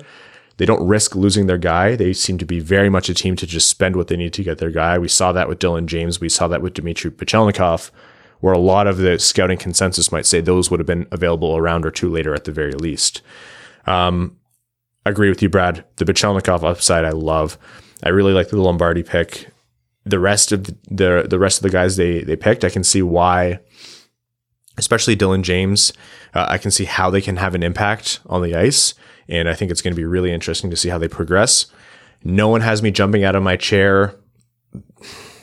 Were there players where I'm like, I wish Detroit would have taken them? Yeah, I think Del Bel Blues as a centerman would have been really cool to have with pick 40, but no one that I'm falling out of my chair because they passed up on. So all in all, I like what they did with the Marco Kasper pick. I like what they did with the Buchelnikov pick, and everything else is par for course. So whelmed, B minus, sure. If you want to give a draft grade, anything in the average range with the stipulation that draft grades are all arbitrary and this doesn't matter until we see how it plays out. I think some teams go for higher upside, which like you is my personal preference, but doesn't mean it's the only right way. So yeah, it's Kasper's the headline for me, but Buchelnikov is the exciting part and everything else is just a wait and see. Yeah, I would agree with all of that. Like you guys said, the draft result will live and die by Marco Kasper. I think if he hits and becomes a second line center, don't really care about anybody else because you can fill those voids in other drafts or by other means. The other pick I really liked, if you couldn't tell, is the Buchelnikov pick. Hot take. Yeah, very hot take, like infinity upside or complete whiff. But I love it. I love those types of picks. So from a total draft perspective, I thought it wasn't bad, but it wasn't an all-star level draft. I think it was just good. It was just a mediocre, do what you got to do draft. Yeah, I've tried to not give draft rankings anymore based on what my list looks like because as you explained well, everybody's list looks so different. And for as chaotic as we thought this draft would be in terms of ranges on prospects, again, if you look at this draft in like 10 pick segments, it went about as expected. Nobody really plummeted from what we thought. So obviously a lot of the guys off my board that I had in my top 40, most of my top 40 was gone by 40. So yeah. it was only a handful of guys. There wasn't a Jagger Furcus there. There wasn't an Owen Beck there. Like, yeah, they went. They went. There were, again, guys that I liked better there. I was able to do enough digging to have detailed notes on about 45 to 50 guys this year, and then a bunch beyond that who I had some notes on, but I didn't put them in my top 45, 50. So I didn't do like super deep research on them because, time. But the Dylan James pick really pissed me off because I barely had internet Wi-Fi at the time. He wasn't in my top 50, but I know I had notes on him, but I couldn't pull the damn notes up because it wasn't loading. I was getting so angry. I'm like, I know this guy. Who is this guy? Yeah. Yeah. And of all days for that nationwide outage to happen, it's when you're covering a team who goes for the names where you have to dig to find the notes starting in the second round. Who are some teams who had, talking about, if we're going to sit here and say, yeah, we think this team drafts really well. We reference Carolina. Gleb Trikazov at 60, Vladimir Grunin at 156. Depending on how you feel about him, Cruz Lucius at 124. That's a team that's how they draft. Yeah. All the time, that's how they draft. They need one or two guys to hit, and it's a phenomenal draft for them, especially relative to where Carolina was picking, because I don't think they had a first rounder. No, they didn't. But they've got several candidates to be top 6, top 4 guys. Can we also talk about Seattle's walking away with Shane Wright and Jagger Firkus with their 2 first picks? They tripped and fell into maybe the best draft of any team. Like, that was fantastic. They win for not overthinking it. It was easy to do, right? Yeah. Like, that was great from them. It's like the 2018 draft where at pick 30, Tyler Wright looked almost stunned to be picking Joe Veleno at that point because he was not supposed to be available then. That was Seattle's entire draft. It's like, can we take Shane Wright? Yeah, are you sure? Yeah. Okay, we'll take him. And then 35. Did we miss something, or is Firkus still there? No, he's still there. Okay, we'll take him. They were practically hopping to the stage. And they had some good picks beyond that too, even later in the draft. And I really liked what Buffalo did with 3 first rounders. Yes. I hate that it was a team in our division, but walking away with Savoy, Östlund, and Kulich, that's a tidy piece of work in one day. I thought Columbus did a really good job too. They took David Jiricek and Denton Matejchuk, who will probably play together. Yeah, they're very complimentary of one another. Yeah, that's a good point. Jiricek just plays a big, kind of like a Mo Sider, and then Denton Matejchuk's very shifty and plays a very mobile type game. If you're going to solidify a pairing for the future until you have to pay because of the cap, what a great way to do it. First 4 picks, like, think of this upside: Jiricek, Matejchuk, Delbel, Belouz, and Dumais. Oh, yeah, I forgot Delbel Belouz. Yeah, a lot of talent there. So, you're looking at this and you're like, well, you guys just named a lot of guys you've talked about pre-draft that went to other teams, and we said it before. This is how the Red Wings and a lot of other teams operate. So this is a draft that's headlined by Kasper. It's going to be largely influenced by what Buchelnikov does, and there's the reasoning behind the other picks where you're like, that makes sense for the pipeline, and based on the kind of players the Red Wings like to draft, this was a prototypical Detroit Red Wings draft. And it's easy to say, does it work? Does it not? Well, generally when you get out of the first round, it's not going to work way more often than it does work, because that's the nature of the draft. But just to give you a perspective, one of the more recent examples I can think of a Red Wing or a Red Wings pick that was just off my board that I was familiar with, but I didn't do a deep dive on because, again, he wasn't on the consensus rankings high enough, which is what we have to generally do our research off of to know who's worth time diving in, was Albert Johansson. When they picked him late in the second round, I was familiar with him. I had some notes on him, never did a deep dive on him because he wasn't high enough on the consensus rankings to the point where I felt it was worth doing a deep dive on him. That worked out all right. So far, yeah. Yeah. Now, there's other players like that hasn't worked on, but if you want to know, well, has this worked for Detroit before? That's the best, most recent example I can give you. Yeah. Would have loved, again, I don't disagree with you. Would have loved the more upside swing picks, but there's not just one way to, is it not? No, there is one way to bake a cake. There's not just one way to do something. I thought Montreal had a really good draft too. Evan's just disregarding I don't even know what you're talking about. Yeah, most of the time. Yeah, Montreal and their Lane Hudson, Owen Beck, Slafkovsky, and is it pronounced Mazar? Mishar, I think. Yeah, fantastic upside, lots of NHL skill set in all of those players. Unfortunately, it had to be Montreal, so yeah, that is the only thing that sucks about that. Lane Hudson's 5'8", 155. Tiny. Jeez. Yeah. If it doesn't work out, he can be a horse jockey. You could be a podcast host on the Winged Wheel podcast. That's right. I don't know. He's too light for anybody on here. He's pretty close to your weight, eh? I think I have him beat by about 12 pounds right now, something like that. So, we can talk about how much I hated the Coyotes draft. So, well, actually, let's talk about a couple other things here before you wrap up. In the press conference or the media availability after, Yzerman said he talked about a few different things, but he talked about that there were one or two things in the draft. I think he said to Max that he was hoping to get done that just didn't come to fruition. Such as? And, he didn't elaborate. And he said the book's not closed on getting more things done, but I can't help but think, just by logic and just by what we talked about earlier when he was walking by the Arizona table, that as Shane Wright and Logan Cooley were there at 3 and 4, he wasn't working his ass off to get one of them. You have to think that was one of the things he was pulling up the phone for, right? Oh, very, very strong chance. And we talked about it before. He was probably trying to get back into the first round. For who, we don't know. But the draft was lining up, and everything that was all the indications beforehand were that Yzerman was going to try and be aggressive in moving upwards in this draft, and it didn't happen, which is why he probably made that statement.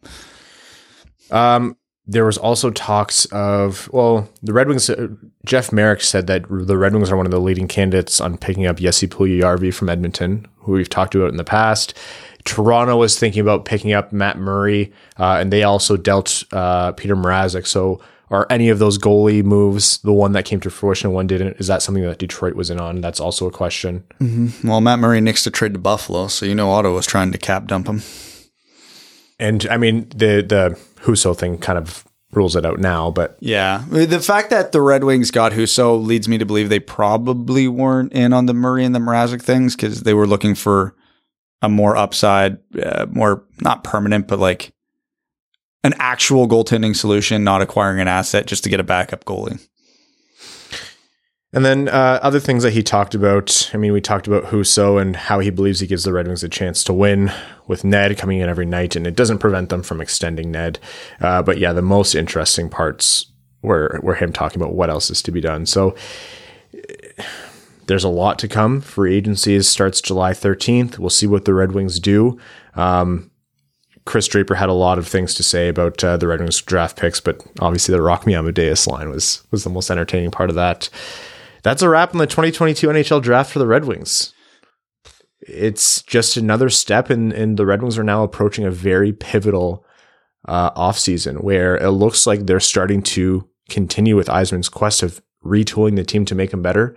They went out and brought the goalie in, as a lot of us thought they would. I think we were a little surprised that it was Husso, but I think, again, he priced himself back into the Red Wings range, and there's quite a bit of work to be done now starting July 13th. So that's the draft. Let's get on to Overtime, which is brought to you by our Patreon supporters, patreon.com/wingedwheel podcast if you want to join the Dub Club. We had our day 2 of the draft Patreon exclusive hangout. It was a little bit foiled by the downfall of Rogers and a lack of connection. So you guys were stuck with me in a very limited capacity.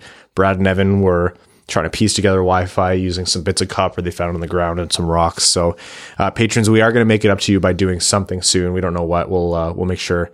It was kind of a shame that our annual tradition got spoiled this year by that. So we'll find a way to make it up to you. But thank you all so much for your support. It was still a blast hanging out with you in that room, watching rounds 2 through 7 go by very quickly.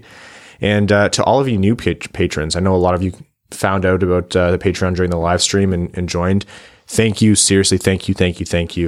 If you're wondering how we're able to do like 2-hour mega episodes reviewing the draft, watching all this tape, all the bonus content and everything to come, it's because of our Patreon supporters. So the Dub Club, we love you. We appreciate you. And if you want to join, patreon.com/wingedwheel podcast. Let's take some questions. Dungeon Master of Puppets says, which was the more shocking disappointment over these past 2 days?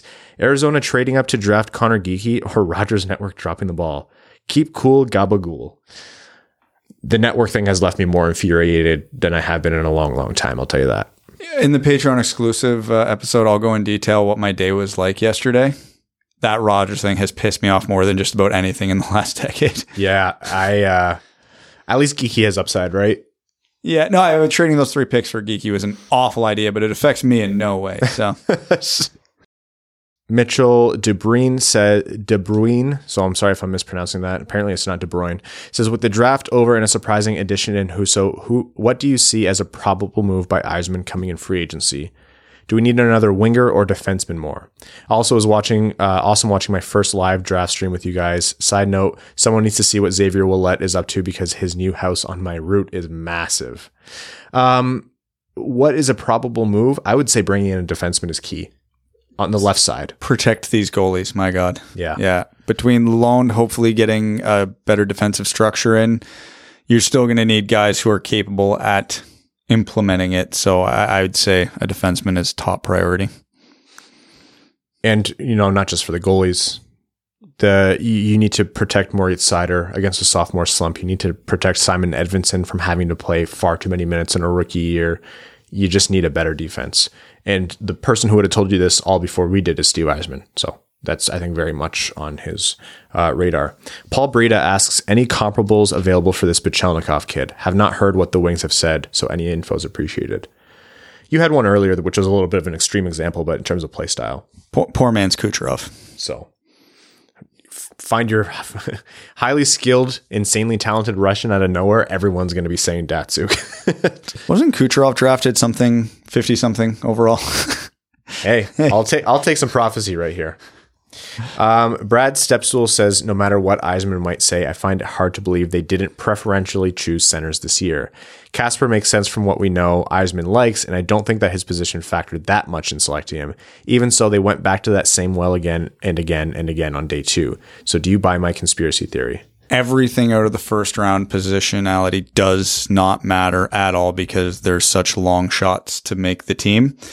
You cannot possibly draft a center in hypothetically the 4th round because you need centers because he's probably never going to play for your team, statistically speaking. So you're just picking guys at that point that you think can beat the odds and somehow even claw their way to the NHL. So not a way to build a roster. So I would say no. Cianod says, short and sweet, will there be a rookie camp this year? That was where we saw Mo show off for the first time. I think it starts this week. Well, we'll see how that all develops. John Helmkamp, brand new Dub supporter. John, always love the support. Thank you so much. Says, hey boys, glad to finally be part of the Dub Club. What does Elmer Soderblom need to show to break camp with Detroit with the Red Wings to start the 2022 season? I personally can't wait for our team to get even taller. So what does Soderblom have to do to be able to make the Red Wings out of camp? Simply play at NHL pace. Yeah. It's simply that. We know he's got the size to do it. We know he's got the skills to do it.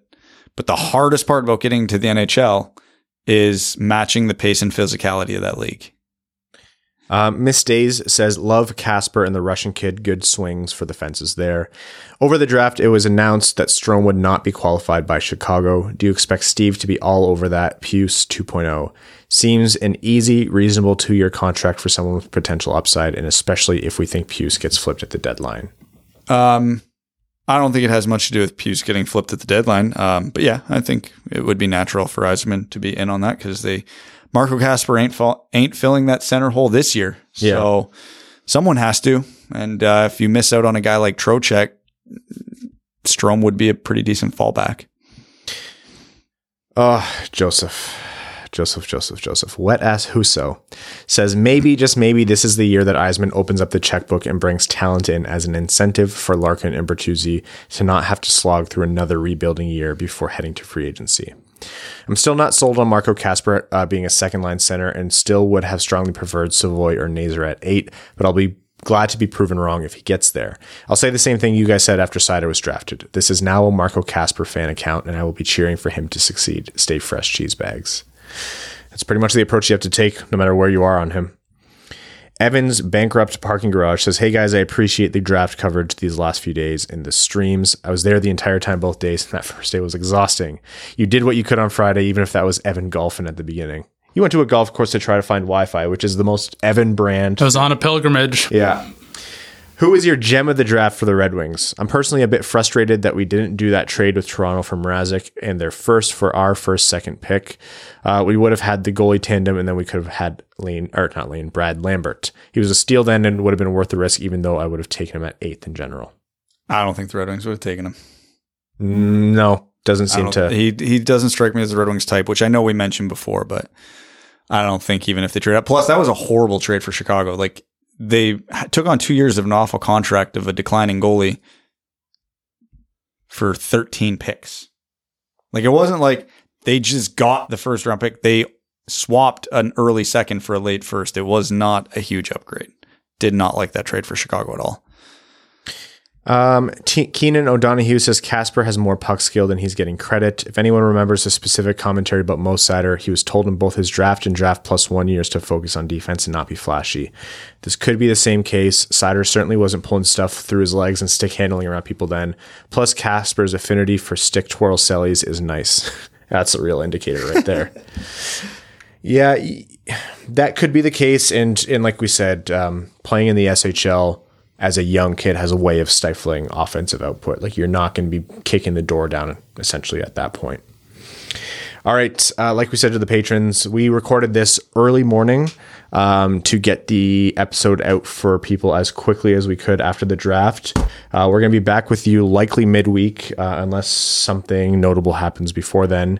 But keep an eye out, patrons. We're going to be doing more. If you have more draft questions, stick them in the next overtime as well. There's going to be a lot of additional stuff coming out, not just in terms of public draft content, but for all of our Patreon supporters. So thank you all so much. That is the 2022 NHL Draft slog done. If you have opinions, if you have thoughts, if you have feelings, if you agree or disagree, subscribe, leave a comment.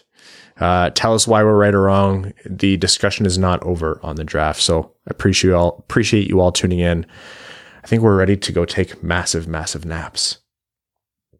All right. Before we wrap up, we want to thank all of our listeners, the sponsors of this podcast, the FanDuel Sportsbook, all of you who have newly joined the show, all returning listeners, all of our Patreon supporters, our name level sponsors, Arjun Shankar, Yves Bartels on behalf of the Sarah Grand Foundation, Akefer, the Stay Fresh Cheese Bag, Nick Perks, Nicholas Brodeen, who I believe is a new name level sponsor, Brett Bailey, Terry Driver of the number 69 Crying Ryan Hannah's Banana Simon Jamathong, Matthew M. Rice, Brandon M., Carl Brutanen Nailowski, Chimmy, Citizen High Five, Connor Scovey, who's a brand new name level sponsor. Welcome, Connor, and thank you for your support of the Dub Dub Club. Coyote Season Tickets in Tempe, Craig Kibble, Derek Enstam, DJ Denton, Doesn't Tuesnit, Give Blood, Fight Probert, Greach, Helm Was Held Back by Blashill, Hassam Al-Qassem, I Leave My Wife for Cider, Jay Gollum, Jacob Turner, Kalen Wood, King Tone, Kyle Hashman,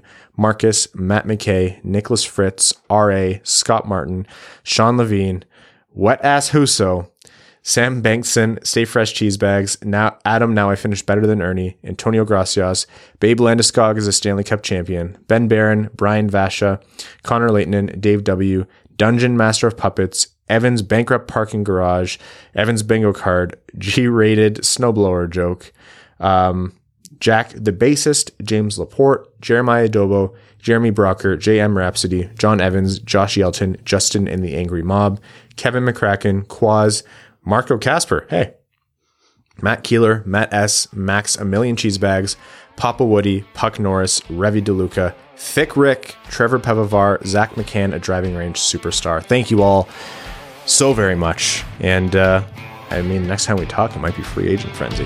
Thanks for tuning in to the Winged Wheel Podcast. Be sure to check out wingedwheelpodcast.com, where you can subscribe to the show on iTunes, Spotify, or wherever you get your podcasts. You'll also find links to other ways to support the show, such as Patreon, official podcast apparel, and more. And don't forget to follow the show on Twitter at Winged Wheel Pod. And of course, the hosts at Brad Crisco, at Ryan Hanna WWP, and at Hockeytown Evan.